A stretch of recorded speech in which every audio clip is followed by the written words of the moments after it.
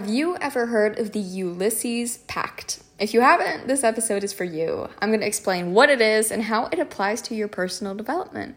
Hey, I'm Betta, and welcome to another episode of the Living from the Inside Out podcast. I am so excited that you are here. All right, so the Ulysses Pact goes way back in history, back to the Trojan War. It's named actually after the clever hero of the Trojan War, whose name was Ulysses.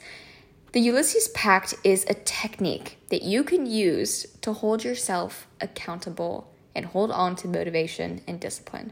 It's going to help you to stick to a goal even when it's hard. So the key ingredient to a Ulysses Pact is that when you make a choice in the present, when things are relatively easy or when you're feeling motivated, it's going to bind you to perform an action in the future when things are maybe more difficult, or maybe when you're lacking that motivation. All right, so what does this actually look like? Let's say you want to stick to a plan of going for a run 2 times a week in the morning with a friend. You could write your friend a series of checks or Venmo payments or whatever, each for $20, and tell them to cash one and use the money on whatever they want if you miss a workout with them. In short, the Ulysses Pact helps you to maintain high motivation when things get tough because you're locking into a future behavior ahead of time. I do want to touch a little bit on why this is called the Ulysses Pact. If you're unfamiliar with the story, in Homer's Odyssey, the hero Ulysses is the guy who, with his men, must sail past the sirens, who are these beautiful mermaids who sing very enchanting songs that cause the boats to crash. Basically, what Ulysses did was before they entered the Sea of the Sirens, he instructed his men to tie him to a post and plug their ears with wax.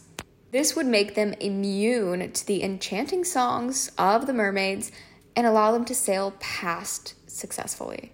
Because Ulysses was bound to the mast of his ship, he would do what no man had ever done before, and that was to hear the songs of the mermaids without going crazy, because he could not do anything else. He was literally tied to the ship. So nowadays, as psychology has come and really used this as a tool, this Ulysses Pact as a tool, it's really interesting to see how one of the greatest moments in Western literature has become an inspiration for lots of techniques in psychology.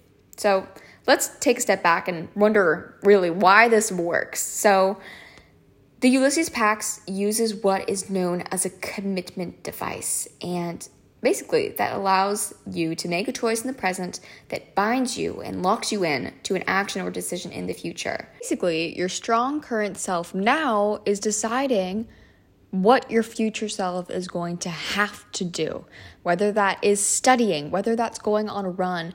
You are basically taking a bet with yourself using some other type of object. Maybe it's paying someone else. Maybe it's reminding yourself that you're not going to be able to watch your favorite TV show if you don't do this thing. You are defining terms of commitment for yourself in the future. This is such a powerful tool that I hope that you can see how you can use in your everyday life. I know that it's something that I use, whether consciously or unconsciously, to help me get stuff done, because you can never rely on motivation in itself. And you can't always rely on discipline either. You don't know what mental state, you don't know how tired your future self is going to be, but you can do things now to ensure that in the situation, in the moment, you will do what needs to be done. Gift your future self by making things easy for them to do the right thing. I'll see you in another episode. Bye for now.